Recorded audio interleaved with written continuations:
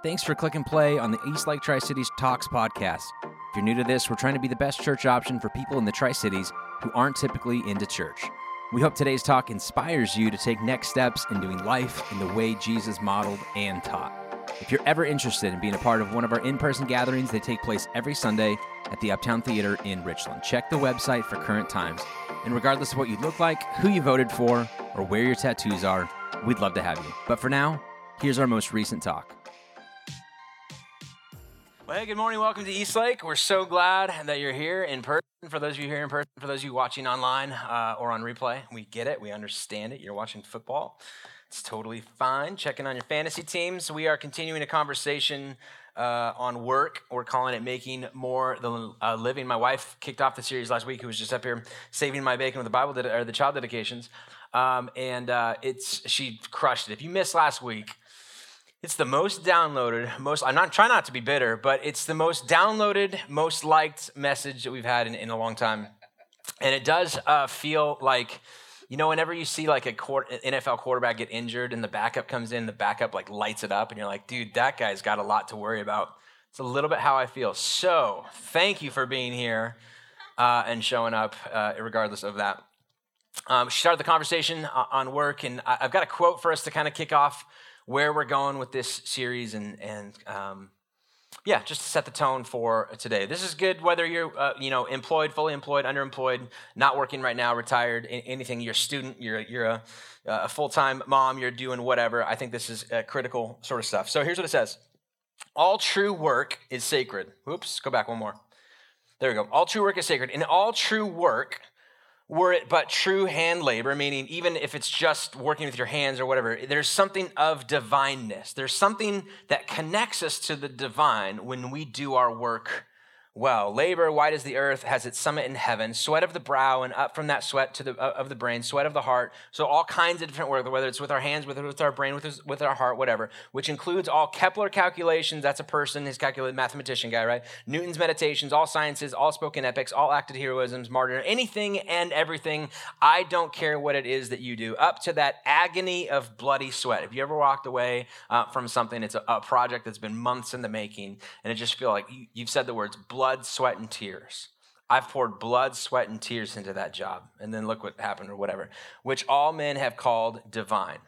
In other words, there's something about work that has the ability to connect us with a bigger picture. There's a fulfillment that comes from a job well done or work well done that almost connects us sort of with the divine. It's so almost as if the Christian ethic says that in a sense, at the very beginning of the garden, man was given a job description before the fall even took place.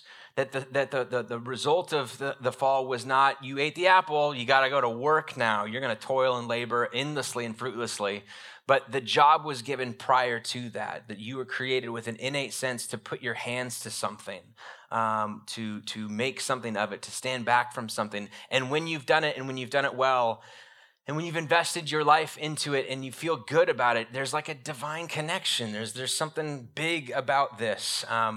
It's been a kind of a common association between religion and faith and work. It's a conversation that shows up periodically, even in the sermon schedule of Eastlake. I feel like I've talked about this probably once every other year, a series on work, because I like discussing it, and I think it's incredibly relevant. Very rarely do people walk away from a series like this or conversations about this and be like, didn't really apply to my life. I think that even those who find themselves in a non-employed situation still feel like I still give myself to things, whether through volunteerism or through raising my grandkids or through this or students. It's like, it's not a job, but I'm like trying to get good grades and I'm trying to do something. We're all exerting effort towards finding meaning in how we spend our time. And a common kind of association with Christianity and faith and work has been sort of that Puritan work ethic. Or you grew up in a semi-religious home with a mom or a dad or a grandparent who kind of they felt like it was their part-time job to let you leave this home with a good work ethic. right? And you can hear their voice in the back of your head saying, hard work brings out, good character. You're going to work hard at this. And you're like, but Dad, it's just a lawn. This is terrible. And you're like, it's never just the lawn, right? And you're like, yeah, it's your lawn. That's why you're saying that. But, there's a sense in which there's passion towards this. We're gonna when you leave this home, when you're out from under my care, you are going to be a productive member of society. There's going to be some value added into the world because of your existence. You're going to work hard, even if it's meaningless, because it shows reliability and perseverance. And I want you to be someone who perseveres even when situations are futile and pointless and whatever, right? And so maybe that's been kind of an association with you, and they had some sort of, weirdly, they were able to connect that with faith somehow. And maybe it was because they were just religious and it did or whatever, but there's a proverb that, again, we said the Proverbs were simply like a life curriculum for Jewish parents that didn't send their kids to schools. They were instructed to kind of raise them in their own way. Here's some good Proverbs to live by. Proverbs chapter 14, if you're a parent, make sure that your kids, when they leave your house, know that all work brings a profit, but mere talk leads only to poverty. All hard work brings a profit. Not necessarily monetarily always. There can be profits, can show up in a lot of different ways, but if you just talk about things, if your whole work ethic is I talk about what great job I was thinking about doing, that's going to lead to poverty itself. It's interesting because in the last 2 years, we said Kylie mentioned this at the last week. The pandemic has reshaped how we do and how we operate in a lot of things. It's reshaped how much time we spend at home. It's whether that, and some of that's work related. It's reshaped how we order takeout. It's reshaped how we go about our business when we're not feeling all that great under the weather. We kind of filter this thing out. It's reshaped how we say no to invitations to social events. We feel more aggressive and more at liberty to be like, I don't want to go. And gotten in a pattern where I just say that a lot, and it feels pretty good. And I like my version of me in that way. So no, I'm not going to go. And it shaped a big piece of how we work as well. And not just the remote work that a lot of people are engaged in, although that's definitely part of it. But what we've seen in the last year and a half with influx of money, of funding, or whatever, is this movement called the Great Resignation. I can say the Great Resignation, you know exactly what I'm talking about. Regardless of what paper and news source you read from, I guarantee this week there's going to be some sort of an op-ed on the current state of work in our society, because it's a big question mark. It's a big thing. It's how do we navigating people coming back into in-office work. Satisfaction with jobs is at an all-time like weird discussion that maybe it's never kind of been a part of before, and sometimes that's good and sometimes it's just different. There's a thing in China right now called the Lying Flat movement. It's a big hashtag campaign on social media where people take pictures of themselves lying flat, either watching a show, reading a book, doing something different, and saying, we're tired of work. We want to, there's a sense in which we in the last 2 years, because of the pandemic, have recaptured the value of leisure. And we grew up, there was a famous guy who talked about how, based on the progress of technology, I foresee a 15-hour work week based on, we just don't have to keep this thing going anymore, right? At some point, technology is going to supplant all of this, and we will be able to have more free time to do things. And that has not come about, right? And we're kind of bitter, and we've had the opportunity to experience leisure, and we're like, maybe that's the fruit of this life. And so in China, they're doing this lying flat sort of movement. We don't want to return necessarily to the pace that things were before the pandemic. We have, that's the conversation on a national conversation that's taking place. And then it's been interesting because when you read through some of the jobs reports and you see the people who are working on the overall economy and whatever, talking about the labor force that we have based on our birth rates as a nation. We're not backfilling the people who are dying off fast enough. And the boomer age is only getting older, closer towards retirement with bigger nest eggs and lots of money. They want to travel. They want to go to places. They want to eat at restaurants that serve nice food. And there's just not enough workers to be able to come in and do this. And so we've got this overpopulation, under workforce thing. It feels almost like this ominous collision is at ahead. So I feel like this is a good time to be able to talk about, why do we do this thing called work? How has this changed the conversation? And if the church is essentially a gathering together on a weekly basis of us trying to discover what it looks like to live in the way of Jesus, that we look at Jesus and say, we side with Paul in saying he is an icon of God. The clearest picture that we have of a God who exists is through the person of Jesus and the teachings of the way of, and he taught a unique way of doing things. And we can extrapolate what he taught then to how that affects us now. What would it look like to live in 2022 in the way of Jesus? Would that affect how we work? And I think the inevitable answer would be, of course, it has to. You spend way too much of a chunk of your time and in your life and your passion, your resources, and your energy at work. Living in the way of Jesus should influence that to some degree. How does it do so? So in talks about rethinking the point of work, I came across a book recently by a cultural anthropologist named David Graeber. I won't say the name of the book just because I feel like there might be some junior high students in here. We don't have junior high this service. But here's what he brought up. Some of you are going to get that in a second. How have so many humans reach the point where they accept that even miserable, unnecessary work is actually morally superior to no work at all? If you grew up with the mindset, like I mentioned before, you got the voice of your dad or mom going, hard work, breeds good character, creates reliability or whatever. He's walking through this going, there's a sense in which we continue to do work, sometimes even meaningless work, because it makes us feel morally superior, or there's a moral element. What is the point of work? Is it to be of higher moral character than other people? Why do we contribute to society? Because that's what we ought to do. And as a cultural anthropologist, he said, here's his take on it. Human beings evolved in societies that valued cooperation. People who worked hard tend to be team players, so working hard in primitive societies was a costly but effective way of signaling one's trustworthiness. I'm going to work hard because that means you want me on your team, that we're doing this together, that I'm contributing to the cause, I'm value added to this group or whatever. And as a result, our brains today are wired to perceive effort as evidence of morality, that you're a good person when you work hard. And when you work harder, when you put in more effort, that makes you more of a moral person than if you didn't. He comes up with 2 social experiments. He brings people into a room. He gives them 2 categories of people and says, which one is more, which one has a superior morality? Which one would you want to be friends with more? Which one is a better person? We all want to be good people. What does that mean, right? And he's like, here's exhibit A. Jeff, he says, exhibit 1 is Jeff is the medical scribe. This is the kind of person who listens to audio recordings of a doctor prescribing things to their patient, and the doctor's talking to the thing. They replay that back in their own terms, and they type it all out so we have a paper record of what was said, right? And I used to have a friend in high school. His mom did this, and she would work from home. She'd have a headset. She typed it. Her fingers were flying as she's doing this kind of thing, right?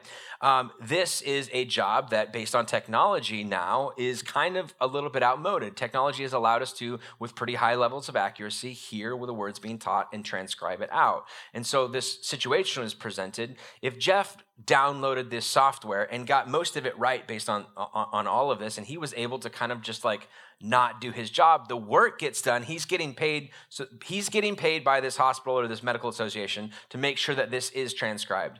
If he allows this software and technology to do it, and he is able to operate and check his fantasy team while this is happening, is he morally superior or less superior than the other person? Then the other version of Jeff, who goes, I know this technology exists. I'm going to choose to ignore it.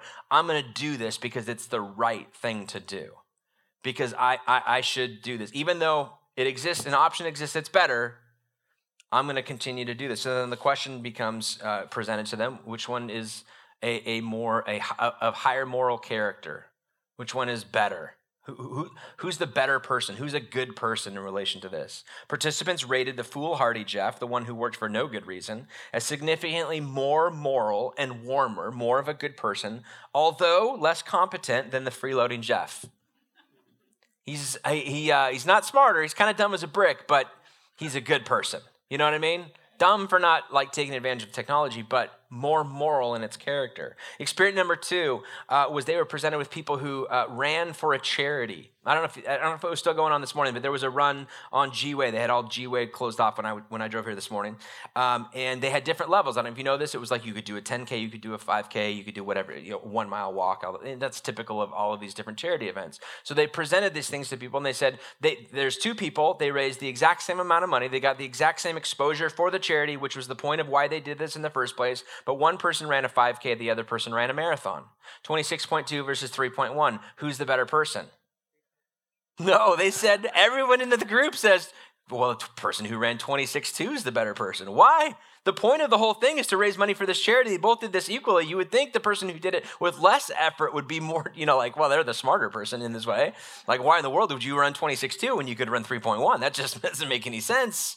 But weirdly, we associate effort with morality. Like this thing that we go. So is the Christian answer simply effort is morality? Is that what's being attached? Because this feels like something we would eventually grow out of, hopefully, or we would evolve through, or we're not smart enough to kind of take advantage of technology to kind of make things more efficient in this way. And perhaps a more efficient way of doing things would be more seeking. So this is an important, I think, question to kind of begin to answer or begin to ask ourselves. His takeaway from this David Graeber, author, says, we fear that it has also created harmful incentive structures that reward workaholism and joyless devotion to mundane efforts that produce little value beyond the signal of effortful engagement. This is the problem. This is perhaps why workaholism is at an all-time high, because we're signaling constantly that we're good workers based on the effort that we put in. You want me to make sure I put in 40 hours. I'm going to put in 45 to impress you with how much effort that I'm putting on to show you how highly qualified I am for this position, how lucky you are to have me as an employee, and all these different sorts of things. And it's this weird game that we play in this way. We're involved in signaling in a significant way. Anyways, all right. So what is then the point of work? Beyond a moral appreciation for it, beyond something that just says, I work because I'm supposed to. I do a good job because I want to be a good person. I want to be perceived as a good employee, a good teammate, a good partner in this effort. Is that it? Or does our faith, if you call yourself a Christian, does our faith inform it more deeply than that? Is there something beyond sort of that? What's the point of work? Rethinking the point of work. To the ancient Greeks, work was demeaning. To the Greeks, work was a curse, nothing else. According to Aristotle, unemployment, by which he meant the inability or the ability to leave without having to work, was a primary qualification for a genuinely worthwhile life. A worthwhile life is not having to be anywhere, not being told what to do with anything, right? This is, they would surmise, why human beings were created by the gods of their God system. Gods created human beings to do the work that the gods didn't want to do themselves. It totally makes sense. Because why? I don't mow my own lawn anymore. I'm currently housing and feeding a teenager, and it's working out quite well. This is why we do this. I have a teenager. I don't take out the garbage anymore. This is why we have kids, right? It makes sense. This is why this perpetuated and worked out. Pervasive mindsets about work. This is if we believe in this and we're unclear, if we don't have clarity of thought when it comes to the point of work, then we can fall into a couple of different mindsets as it relates to work, and it can affect everything about it. Number one, we can think it's a necessary evil. If you've ever thought about it in this way, work, that's a necessary, you got to do it till you're 62 and a half or 65 or whatever the age. They keep bumping the age up on you. I know it's terrible.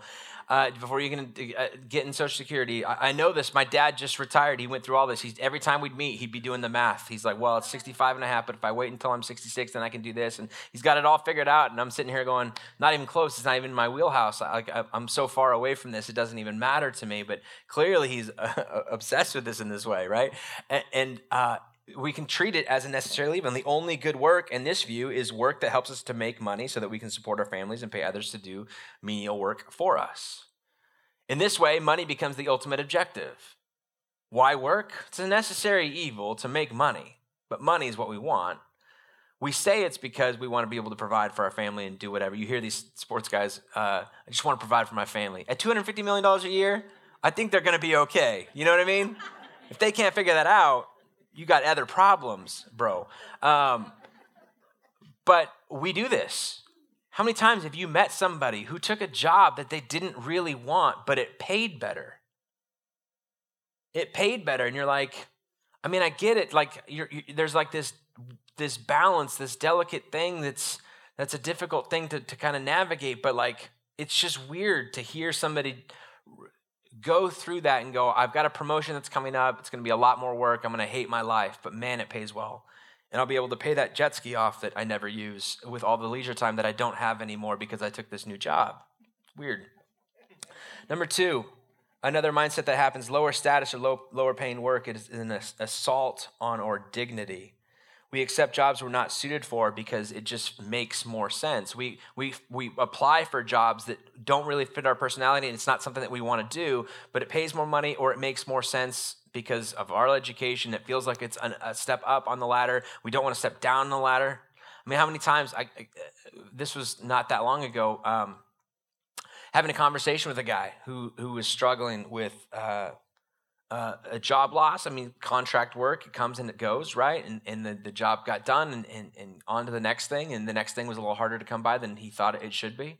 So he's navigating this. He's calling me up. Hey, I just need some counseling, need some help processing through this. And, for the first couple of months, you're like, hey, just keep working at it. You'll figure it out. You're a smart guy. You got lots of letters after your name from an educational standpoint. I'm sure things will come around. 6 months turned into 9 months, turned into a lot of phone calls. A lot of, man, I'm really hard pressed. And part of me began the conversation of, well, why not just go get a job at home? Why not do Home Depot or do something, anything to kind of get you going on some stuff and keep you busy so that you can stop calling me? No, just kidding, that's not why. But to like be focused and to have some sort of, because it began to kind of edge its way into sort of a depressive, like, part of my ego is involved in this, and I'm feeling like I'm not wanted, and now I'm feeling like there's some age discrimination. Now I'm feeling like everybody's against me, and I don't even want this job if they give it to me. It was a difficult deal, and he not refused, I don't want to say refused, but he would talk himself out of applying for other positions because it felt beneath him.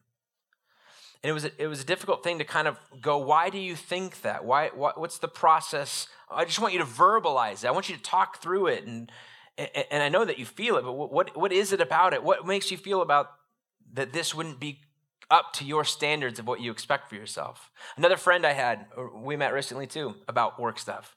Got a job during the pandemic, working from home, because there was some layoff. He was doing some a phone bank thing, phone call, whatever thing, call center. But he was able to kind of work it remotely. The hours were flexible in this, and he actually loved it. He loved being able to help people who had been stuck on hold because nobody was answering their phone calls, and he'd be able to provide some answers for them. And he goes, it was very, very fulfilling. But I got a weird sense after kind of things faded and life began to get a little bit more back to normal, and we could go back into an office place, and I felt more comfortable and safe doing so, that I needed to go do something else. And I'm not, my personality isn't fit towards that, but I felt obligated to sort of go do that because who wants to, I'm more qualified than just a call center. And my conversation, like, you liked that work. What is it? What kind of a narrative are you buying into about what society has to say about certain types of jobs and your qualifications for it and all of this that you're thinking, like, I can't go do this, it's beneath my dignity or whatever. This is a weird way of, when we're unclear on why we work, then it feels like a necessary evil. The means is simply money acquisition. And we write ourselves off on jobs that fit our personality and our skill set more, and we just think we allow culture or other people to tell us what are good jobs and what are not good jobs. Western societies are increasingly divided between the highly paid knowledge classes and the more poorly paid service sector, and most of us accept and perpetuate the value judgments that attach to these categories. The biblical view of these matters is utterly different. Work of all kinds, whether it's with the hands or the mind, service sector, knowledge class, whatever, are evidences of our dignity as human beings because it reflects the image of the Creator God in us. As I mentioned at the very beginning, the creation story, when Genesis shows up in the Bible, it's an understanding of Here's where we came from. Here's who we are. This is going to set the stage for all of humanity. This is why we exist. It's a book on origins. That's why it's called Genesis. It's meant to be not a history book, but this is what it means to be human sort of thing. And when it talks about the role of work in this place, it says that in this creation story, only mankind, only human beings were given and set apart as given a job description. The plants and the animals are called only to team and to reproduce. But for mankind, it was fill the earth and subdue it. Adam's first job was to give these animals, before the fall, before the apple, it wasn't like, now you're cursed to do it. Before all of that, he was told, I want you to name these animals. And I read something recently about how in part of that was begin to understand their nature. Before you give them a name, understand a little bit about them so that the name will speak highly of what they are. Because that's a common Hebrew thing. Everybody would name their child something that they wanted them to be, that they would grow into. And think about that in like a modern day thing. What would it look like for you to not name your child until they were the age like 3, 4, 5 years old, until you understood their personality? Would your kids' names be changed currently? Because I know ours for sure would. We have a daughter named Jovi. We love her. She's beautiful and sweet and so kind. But Jovi means full of joy, jovial, right? Jovial. She's the most introverted. If she's at a party and people are like, I thought you had 4 kids. We'd be like, we do. She's over there in the corner reading a book, right? And what's her name? It's Jovi, full of joy, extrovert. Everybody likes her. Life of the party. And it doesn't match up. Her name currently doesn't match up. Maybe we're trying to call her into that and reach her forward and pull her forward into that. I don't know. But more what happened was we saw Elf and one of the characters named Jovi, and we thought, that's a cool name. That's what happened. So it has nothing to do with that, but there's a deep level of irony behind that. And what Adam's first role is, all right, invest some time into understanding these animals and then begin to give them a name that is associated or that will forever be associated with them. Like that's work. That was a job given to do. And then directly from the words of God the Creator himself to these people, fill the earth and subdue it. This is what the understanding of humans' role in the workplace was to be. Fill the earth and subdue it. Have lots of babies and then subdue the earth. Or in a lot of translations, a better translation probably is have dominion over it. Have some sort of a sense of control. Do it intentionally. Have you ever been to somebody's home? It's the same square footage as your home. It may even be the same layout. You live in the same neighborhood, but they just home better than you. Like you're just better at this. You've been to somebody's backyard. It's the same amount of acres that you have, but their backyard, they have clearly had dominion over it, where you mow it once in a while. That's a different level of experience. The thing that is being taught to these people is go in your life and in your workplace and in creation, have dominion over creation. Don't mow it once in a while, but do it with intentionality and treatment. Run your business, manage your employees, do your job, raise your children, teach your class with dominion, with intentionality, so that when other teachers come into your classroom, they go, you do this so well. I wish I had some of your styles. Can I cheat off of you? Can I do, and you watch, you'll see people copy. We used to, when I was on staff at a church in Bothell, it was a big church, and the vibe was great. You'd walk in, and it was growing, it was doing all kinds of things. We would have other churches come to be like, what are you doing? What's your playbook? I swear to you, one of the questions was, where do you buy your garbage bags? Like they're blue garbage, they're beautiful. Where do you get these? We want to copy this. You're copying is what we're doing. You're not copying the ethos behind why we do what we do and the subduing and we're having dominion over this space and over this church experience. But it was so weird to have that be like, I want to copy. You can't copy that because this is going to change. Those things, inevitably shift and change, but to have dominion over it is different, to be in control of this. A proper understanding of that brings clarity to what is the point of work? Why is there an inherent dignity to all of work? Because we are image bearers, that we are walking in the way of the Father. That when he created man, he's having this external conversation kind of with himself and recorded for all of us or with the Trinity or whatever. And he begins to say, let us make man in our own image. These images, this language for this Near Eastern audience would have reflected on the fact that many of them would travel to different cities outside of the Roman Empire, and you always knew which empire you were because right when you would go into the gate of the city or in the main pathway of the city or the center of the village or whatever would be a statue to whatever like Caesar was in power at that time or whatever power, whoever exercised authority or claimed to exercise authority over this would be that. This is why when you drove here, you probably passed a few American flags on your way in here. You know where you're at. You know where the allegiance lies in this country, right? This would be a sense in which Caesar would be able to look at this and say, all of this is mine. You know it's Caesar's because his image is here. That's why the coinage would always have the same face of Caesar on it as well. When you exchange money and exchange currency, when you buy and sell and go through life, never recognize who ultimately whose image is involved in this. And Jesus is asked the question, do you have a coin? Or he asked the people of this question, whose image is on this thing? Who claims to have authority here? Well, Caesar. Give to Caesar what is Caesar's, give to God what is God's. It's a question of authority in this way. We are called to be these image bearers, that when we go out and do our thing, when we do our work well, when we step back from it, and when there's glory that is brought to this, you've clearly had dominion over this. God receives glory over all of it and says, all of this is mine, and we're proud to kind of convey this to it. It symbolized presence, and it symbolized authority. You remember as a kid, writing your name on your toys to be like, this is mine. You don't get to play with this, or if you do, it's only because I'm generous with my stuff. Or I grew up in a dorm room with 3 other roommates. I had to write my name on every gallon of milk and every box of cereal that I ever owned, because if I didn't, it was gone. I'd be like, mine. This is my presence and my authority. I bought this. This is for my glory, right? And by glory, I mean I want to eat. Listen, every time that we manage order out of chaos, I don't care what you do. Every time you create products that make it easier for other people to live, every time you care for people who are hurting, every time you put a dosimeter near radioactive waste and say, yep, it's still there, every time that you do, guys, that's funny, guys. That's really good. I didn't get a laugh out of first service either, and I thought, that's really good. It's still there?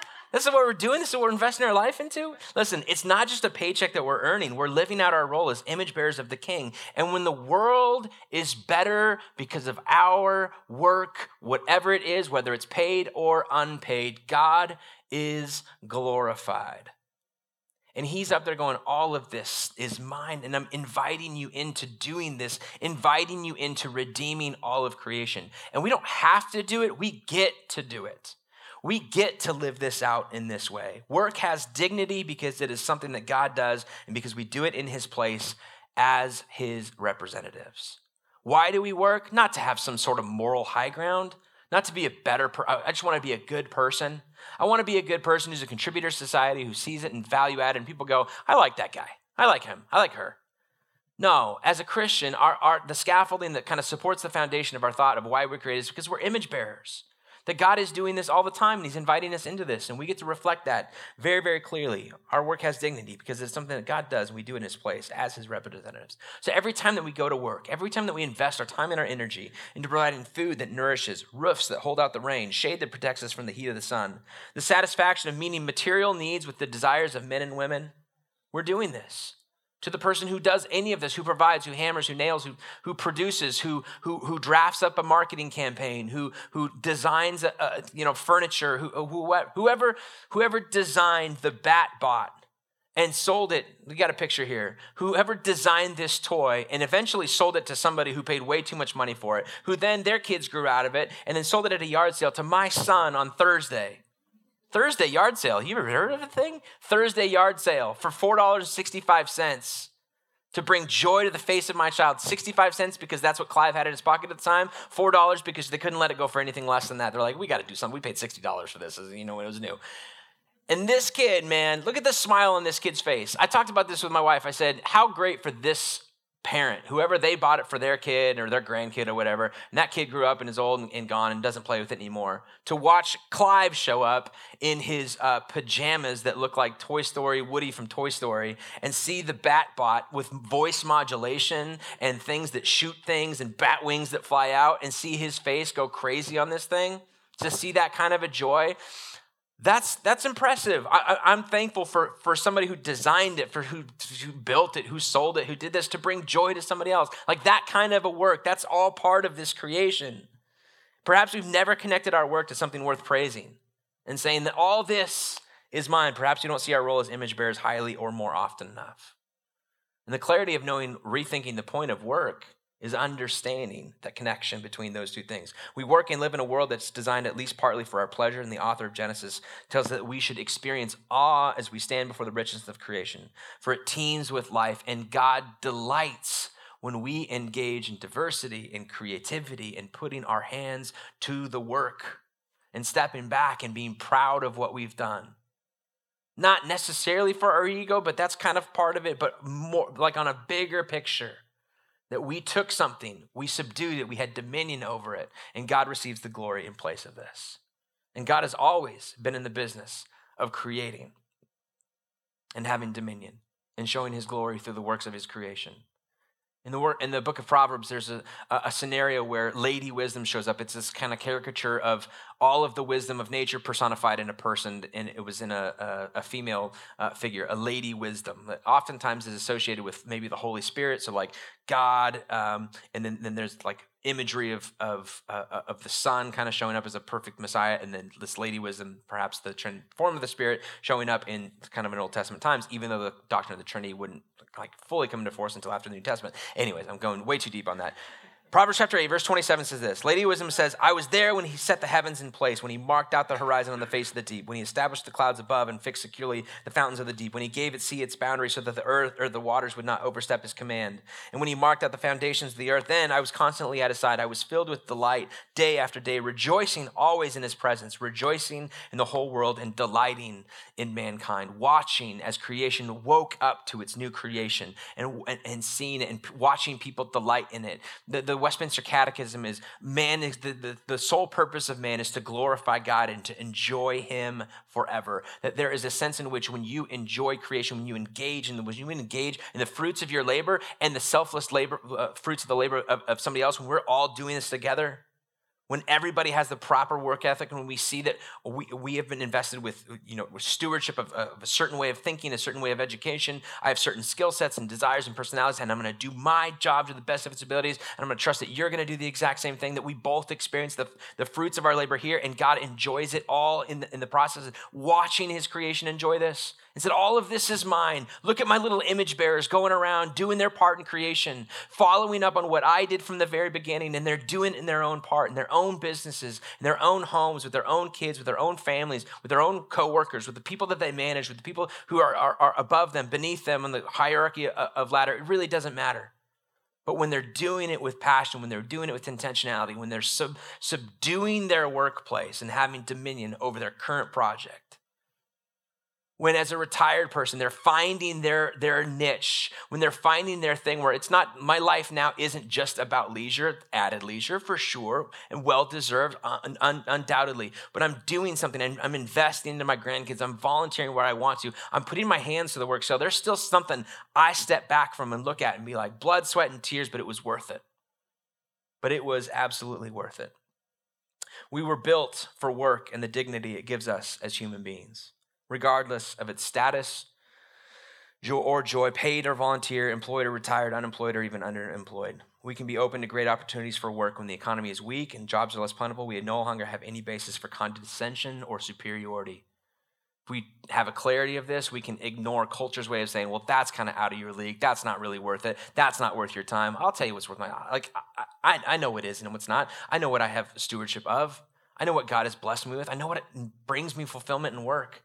And I refuse to buy into the notion that money is the ultimate factor in this. Nah, it's part of it, but not the whole thing. May you and I and we be able to identify with conviction and satisfaction the ways in which our work participates with God in his creativity and his cultivation of creation. May we glorify God in whatever it is that we do. And also in doing so, enjoy him forever through the participation in what we do and what we get to experience. That is a greater clarity of work than just you should do good at your job so that you can be a good person. Don't buy into that. Come on. There's a deeper meaning there. You're an image bearer. You're an image bearer. And when you subdue and have dominion over your workplace and over your job and over your role and whatever it is, you're reflecting the image of your heavenly Father who looks at it and says, oh, look at that. Look at her. She's loving this, man. She's got life in her. She walked away from that project feeling fulfilled. It brings me joy to see that.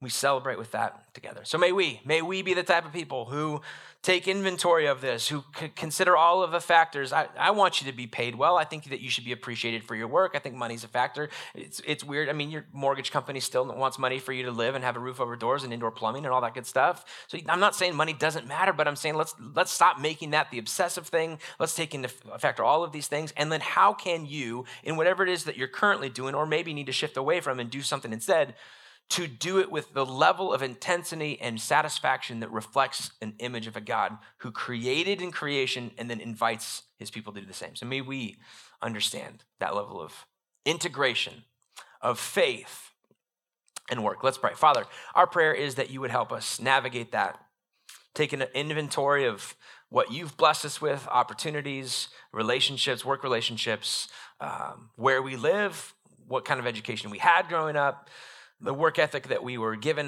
from our parents, the one that we developed on our own, whatever it is, would you help us to take all of that inventory, figure out what it means to have clarity of work, clarity of mindset when it comes to the point of our work, and then go do and live that out in glory and for the glory of you, our Father in heaven. So give us wisdom to know how to navigate that. Courage to do something about it in your name. Amen.